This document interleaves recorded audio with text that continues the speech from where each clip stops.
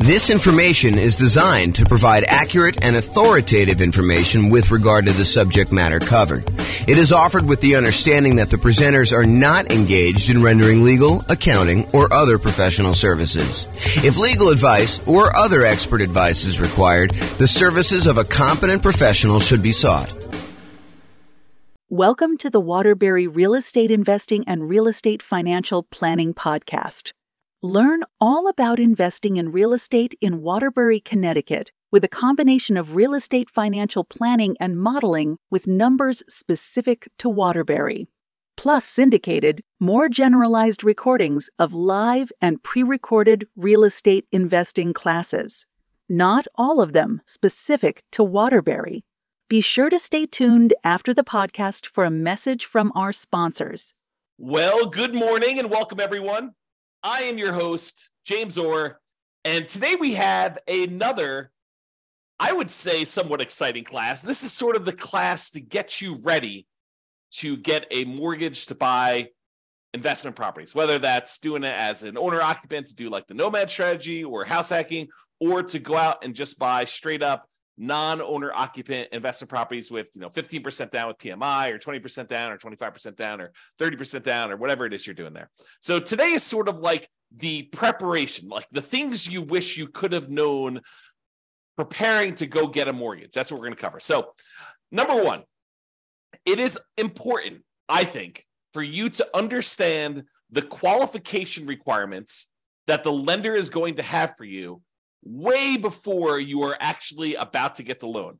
In other words, you should not do this. You should not say to your real estate agent, let's go look at properties tonight, find the property that you want the first time out accidentally, which happens all the time, and then be scrambling to figure out what you need, what you should have done 3 months ago in order to get your loan. The time to do all of this work, the time to find out, hey, what am I going to need to provide to you? What are the qualifications for this particular loan program that I'm looking to do? How does it impact me with my specific credit score? And I will tell you, we are in a state of flux. I'm recording this live on April 27th, 2023. And I believe May 1st, a whole bunch of lending changes hit the market. So you really do want to call your lender and find out, hey, what are the requirements going to be for me? How is this going to impact me with my specific credit score going to get this, whatever it is you're trying to do? And so you need to call your lender. You need to find out exactly what the qualifications will be long before you are out looking at properties ready to buy a house. You really want to take care of this stuff and this is more of a bigger picture, like philosophical thing. You want to be strategic about your real estate investing. You don't want to be just focused in on, okay, the very next thing I need to do, let's just focus in on doing that. No, I think you need to be thinking 1, 2, 3, 4, 5, 6 steps ahead, which is why I think you want to go through the process we've outlined for the entire real estate investing strategy. Sure, you can do it if you're like under the gun and you feel compelled to really do it right now. Yeah, you can do some things and then kind of like learn as you go. But it is better for you if you have an understanding of the entire process laid out and you can be thinking a couple steps ahead. As you'll see in some of the tips we're going to give you here, it helps if you started this stuff 6 months, 3 months, at least a month before you're ready to go, so that you can do some things to improve your cash flow, optimize your real estate investing, optimize the loans you're getting, understand like some of the criteria, how these things fit together, how they work, and what your limitations might be, so you don't kind of paint yourself into a corner or get yourself in a situation that you don't want to be in. Okay, so step number one is definitely call your lender to find out exactly what the qualifications will be long before you're going to actually apply. And if you're self-employed, this is even more important, in my opinion. It is different than being an employee. And I personally have gotten caught up in this. I'll probably tell the story. I've told the story before, but if you haven't heard it before, I'm sure I'll tell the story again in the future, where I was going to get a loan. And because I was an owner of a company, I got stuck in this situation where I could not qualify for the loan, even with amazing income, even with amazing reserves. I ended up having to buy the property. I ended up buying 2 properties at the same time, and ended up having to buy one of the properties for all cash. And the other one, I had to get my parents to co-sign with me. A year later, when everything was kind of like unworked out and they kind of like all cleared up, I was able to just do a refinance on the property. But it was very weird as a 45-year-old man calling my parents and saying, hey, So really weird things going on here. I'm trying to buy 2 houses. I'm going to buy one of them all cash. I don't want to liquidate some other investments to buy the second one cash, and I'd really like to have a loan on it. Would you be willing to co-sign for me on this loan? And so I don't know, I revealed to them like all my stuff about my finances and kind of like talk to them. But anyway, I will tell that story another time. But realize that when you are self-employed, it is different than when you are an employee. The rules are different. They're going to need 2 years of tax returns. They will need to show increasing profits over those years. Okay. And don't be penny wise and pound foolish. I know there's a lot of folks out there. I'm not saying this is you, but I know there's a lot of folks out there that they think the name of the game is 100% reducing how much money they make by maximizing the expenses they have and showing almost no income, so they have almost no taxes on their tax returns. That is what I would call being penny wise, being pound foolish. If you want to be a real estate investor, you need income in order to qualify for loans, okay? So maximizing your deductions to minimize your profit and therefore taxes might seem like an amazing idea until you can't qualify for a mortgage. Then it's not such a good idea, okay? So if it's a legit expense, write it off. And ideally, increase your profits so that you can't maximize, you can't actually write everything off. Be like, look, I'm trying to maximize my kind of like tax deductions and everything by having legit expenses, but I'm making so much money that is not a problem. Ideally, you want that, right? You want to have a very profitable business, but you also don't want to like take every single deduction that you can and hurt yourself by not being able to get loans. So this is why I'm telling you, you need to do this stuff way ahead of time. If you're trying to like fix your tax returns, it's hard to go back and fix 2 years of tax returns to like fix these issues. So you got to be thinking way far ahead to do this, okay? And that's why it's great that you're taking this class and you're understanding what needs to happen there. Okay, next tip, know and improve your credit score. So I would recommend you use one of these like free credit score websites. I personally use the creditkarma.com one, although you can use any other ones you want. I'm sure there's other ones out there, but these are sort of like websites that give you an idea. It's not exact, but it's a really good start, okay? So you go to these websites, you log in, you can find out approximately what your credit score is. You can find out some of the things that are impacting your credit score, good and bad, and you can work on fixing those things, whatever they happen to be. If you notice on there's something ugly that you're like, oh, that's not correct, then go get it fixed. If you got something on there that's ugly and it is true, and you know that you probably should have paid that bill, maybe you go, and that's one of your key areas of focus because you really do want to improve your credit score, okay? Now, lenders are typically going to use your middle credit score. There's usually 3 scores.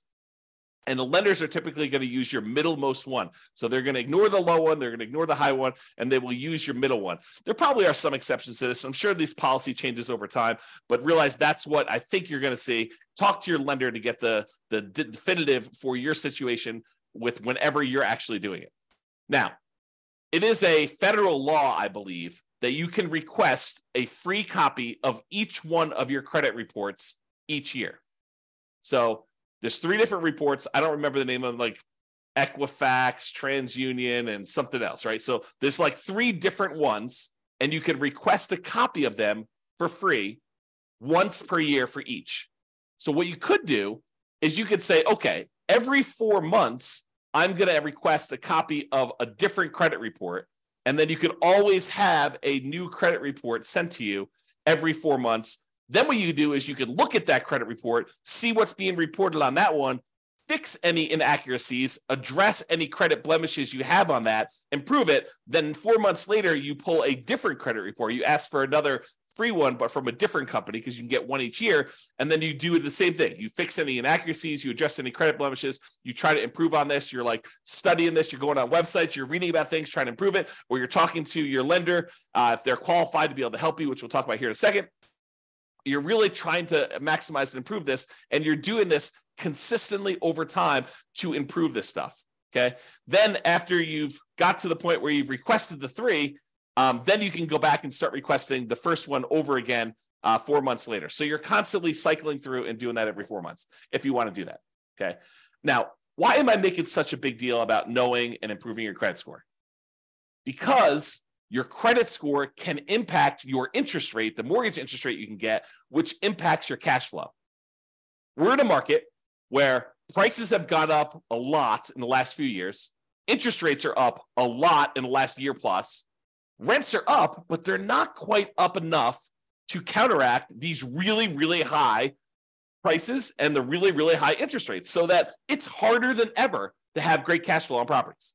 Okay. You can put more down, which does improve your credit score, and which does improve your mortgage interest rate, which does improve cash flow. And you can do all of the other 88 strategies that we have for improving cash flow. However, what I will tell you is one of the factors that improves cash flow is your credit score. Higher credit scores tend to get better interest rates. So it's worthwhile for you to fix this stuff, especially if you plan on doing this repeatedly. You don't want to have, something that you could fix upstream, your credit score, as an example, that is going to have an ongoing, repeated impact that is going to last for, in some cases, 30 years. You go get a mortgage interest rate in a property, and if you decide you're not going to ever sell that property or refinance it away, that's something that sticks with you for 30 years. Now, sure, you could decide to use a strategy where you're paying that thing off early, or you're refinancing out of it, or you're selling the property and getting rid of the loan. But in some cases, when we're optimizing for achieving financial independence, we're choosing to keep loans, even if they're slightly subpar. Okay? So improve your credit score, because this can impact your mortgage interest rates, which impacts your cash flow. The time to do this is not when you're shopping for a property. Okay, you probably can move the needle a little bit while you're shopping for a property, but really you want to be thinking about this 3 months, 6 months, a year, 2 years ahead of time, so that you can get all of your stuff fixed and you can really optimize this. It's not just like a little bump, it's like the massive changes that you can make. Now, some lenders are qualified to help you improve your credit score. They know what impacts credit score. They've seen it, they've done it. They have real world knowledge, and they can assist you with this. And I would rely on them. I would lean on them to help you do the things that you need in order to improve your credit score. If they're not qualified, if your lender is unable or unwilling to help you, then you may need to hire a respectable, qualified credit counselor, not one of these fly-by-night companies that's going to tell you to do something that's going to ultimately harm you in the end. You really want to focus in on someone who is legit. And you're going to have to ask for recommendations and use your kind of wisdom to figure out who that is, because I can't tell you. Okay. Now, here's a big warning for you. The things that improve your credit score are not always the logical or obvious choices. For example, you may think, hey, I'll just close this account. That should help improve my credit score. Not always. Maybe that account is one that you've had for a long period of time, and because it's got a small balance, but it's a small balance on a very large credit line that you've got there, that may be actually pulling up your credit score. You can't just make these things and say, oh, that's logical or obvious. And you may think, hey, I'll just pay off everything. That'll fix my credit score, right? I'm tired of this stuff. I just won't have any balances on anything that I have credit with, and then I'll close all my accounts. No. That could actually lower your credit score. So you got to use somebody who really understands what's going on and what things are actually impacting your specific credit score. And you could do this over time with the help of a professional, your lender, or either your lender if they know what they're doing, or a credit counselor, or in some cases, maybe your real estate agent does know, or someone else knows as well. But be careful. Okay. Now, when you're not using your credit score, lock it down. Lock it down until you're ready to use it. This is a major asset for you. Your ability to get these mortgages is a huge factor in you being able to successfully invest in real estate. Yes, you can do it if you don't have credit yourself, if your credit is bad, but it is so much easier, so much better if you're able to go and use your own credit score in order to qualify for these properties on your own. It eliminates a lot of headaches, a lot of hard work. So you really want to protect this. You want to make sure that you protect your credit. And one way to do that is to lock that stuff down. Do not leave it open. Don't allow people to go. You want to make it so that it's inconvenient for you to go buy anything with credit, where you got to call up and you got to say, okay, unlock my credit score for 24 hours so that, this company that I'm using to get whatever loan you're doing, a car loan or furniture loan or whatever you're doing there, or don't do those at all. But I mean, really, you could go and do this and lock it down after you're done. Immediately lock it back down. Protect yourself, protect your credit. Protect the credit of your family members too. And this is not just you, but if you love somebody, help your parents lock down their credit score, right? Because you don't know when they're going to start to get a little bit confused, and they may do something that they will regret. Help protect them, okay? All right, so lock it down until you're ready to use it. Now, let's talk a little bit about debt to income. Debt to income is a calculation that the lenders use in order to help qualify you for loans. It's a ratio of how much debt, your monthly payments on all the debt you have, compared to your income.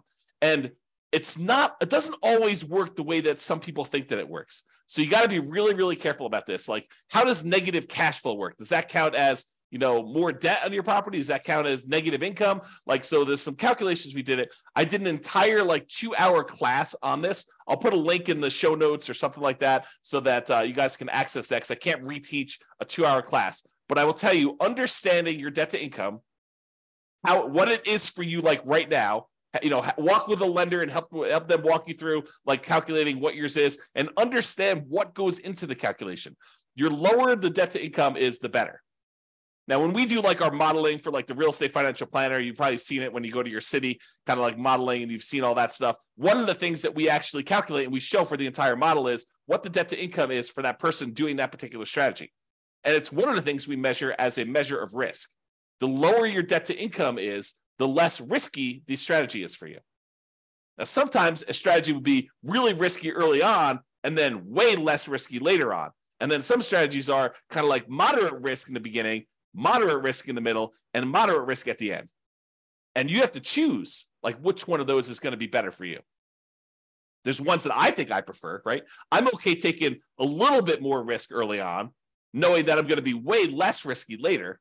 But you may decide, hey, look, I'd rather take a medium amount of risk now, a medium amount of risk later, and a medium amount of risk later on, at the end, right? So you can decide how you want to structure this depending on your strategy and what your overall financial situation is, okay? So I just wanted to point out that you should understand debt to income, get with your lender, have them help you calculate it, understand what goes into it, what's impacting your debt to income, what are the levers you can move to improve on it.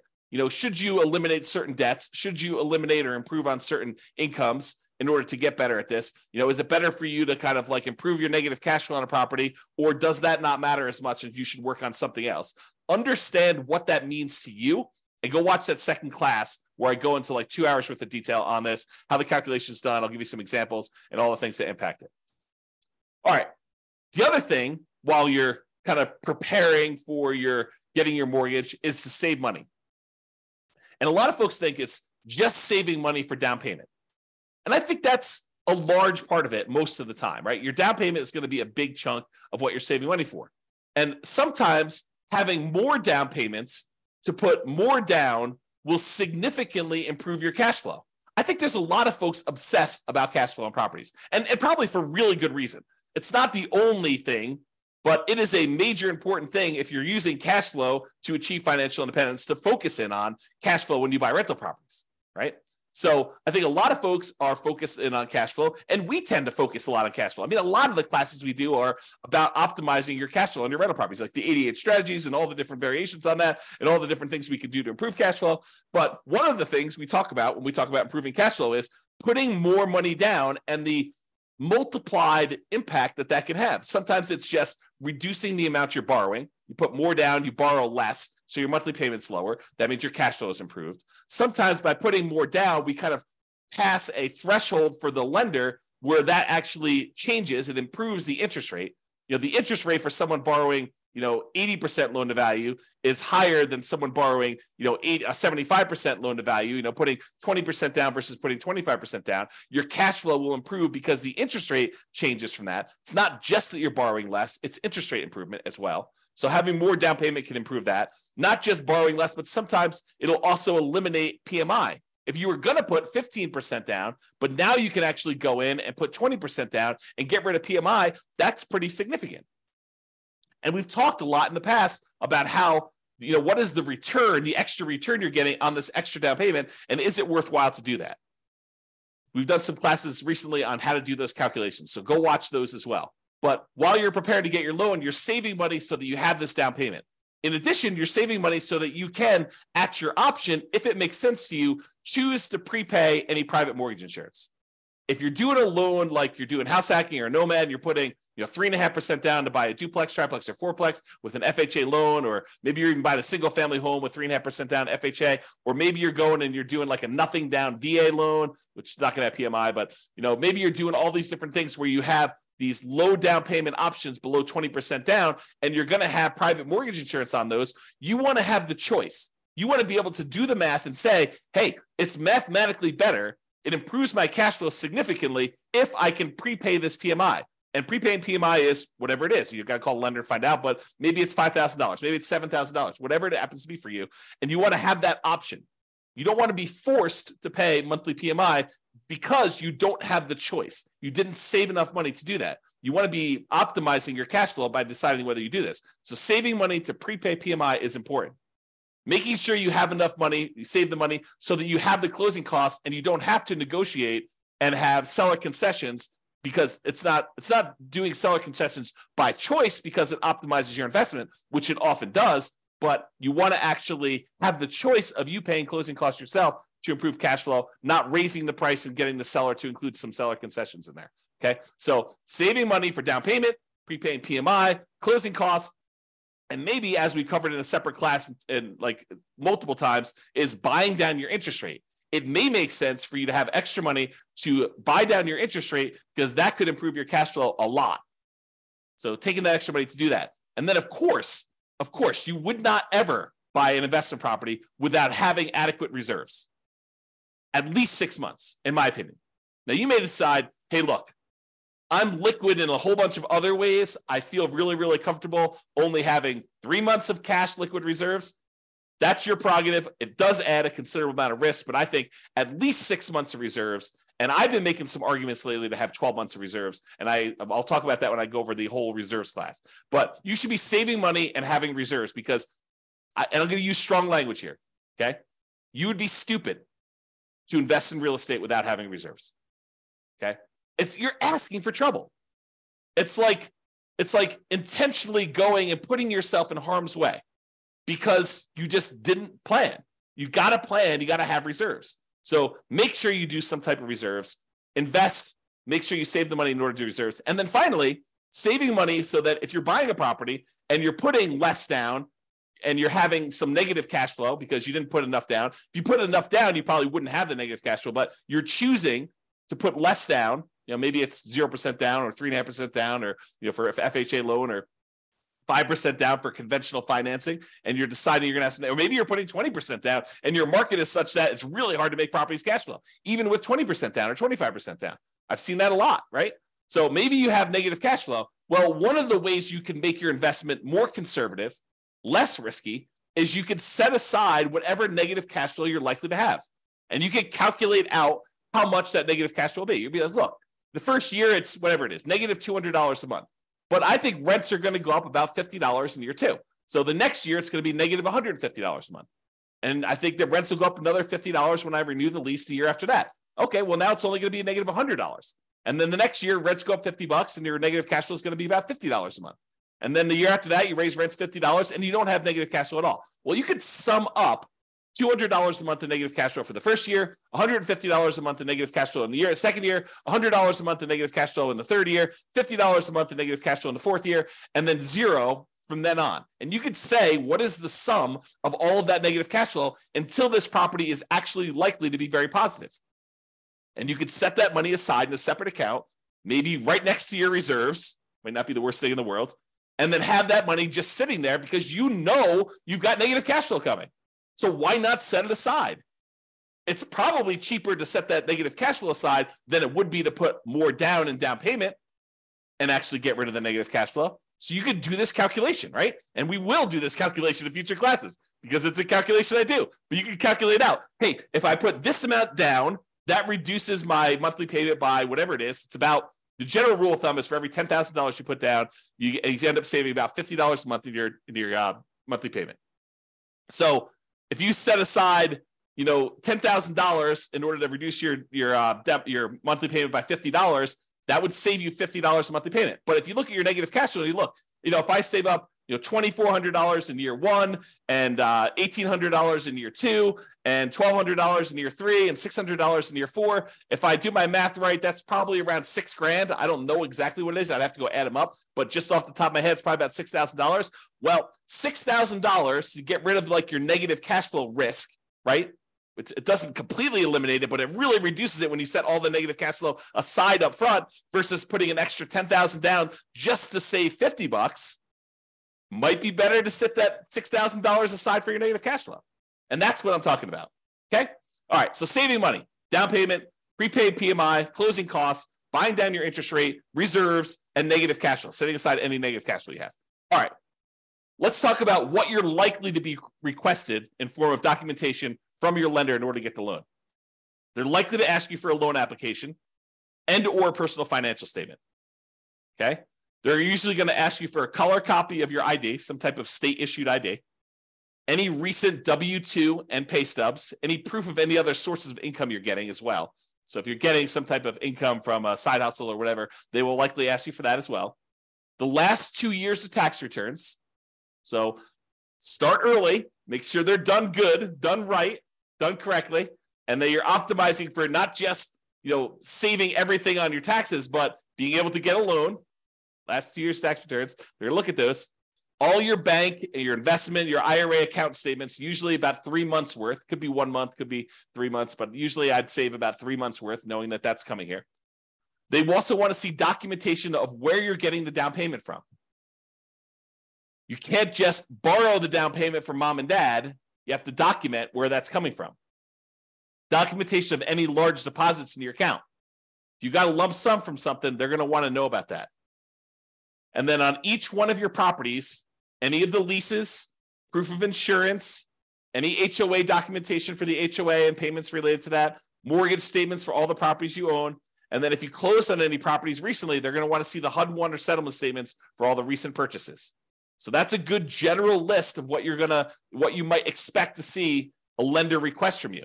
So now you know, why don't you start putting it together in a nice, easy to find, organized place so that when the lender requests it, it's all in one spot, which is what I'm going to talk about next. And I will point out one other thing about the list of documents, that your lender may have additional requests. They may have less requests, but if they have additional requests, you have two choices. You can get all worked up and upset over it. Oh, why do they need this, and complain and everything like that? You can just say in advance, hey, I know that they're going to request other stuff. I'm just prepared. I'm going to just give them what they need because they're my partner in this. They're willing to loan me 100% of the purchase price, 95% of the purchase price, 80% of the purchase price, 75% of the purchase price. They're coming to the table with a large chunk of money to help you acquire these assets, to help you acquire these real estate investments. They're a financial partner for you. And your financial partner says, hey, I need a copy of your cable bill. And you're like, why do you need a copy of my cable bill? Or you could just say, sure, partner, I'll show you my cable bill. No worries. Here you go. Whatever you need to see. All right. Organize your files. So you know you're going to need this stuff. So why don't you get organized and stay organized? Store all the files that your lender will likely request from you in a well-labeled, organized folder on something like Dropbox. And I use Dropbox because not only does it keep a backup and it stays organized and stuff on your local computer and any other things you need, like if you're out with your lender and they need something, you can send it via your phone or your computer or go home and do something. But you can also share the entire folder with them, and then they'll have the most up-to-date stuff that they need. They'll probably request you the link again, but you can give them access to it and just have your files organized that way. Keep that folder updated with your latest tax return. So as you file a new tax return, just put a copy in there. Any pay stubs you get from work, scan them or use them from your email, save them into that folder, store them there. Any property records you have that you're going to need to share with them, put that in there. And I have a typo here. I'm going to just go ahead and correct that. As you get updated versions, save them there. That way all your files that you need to send to lender are all in one place. And this is especially helpful if you know you're going to be getting loans regularly, or you're going to be buying a bunch of properties all in a row, and you're going to need to use this like more than one time. It'll really help you. Okay? In conclusion, understand what the rules of the game are. what your expectations and the qualification standards are for getting loans. And then get and stay organized to make applying for loans fast, easy, and low stress. And I'll add one other thing. Start early. Be thinking strategically ahead of time. Okay? Start early. And think strategically.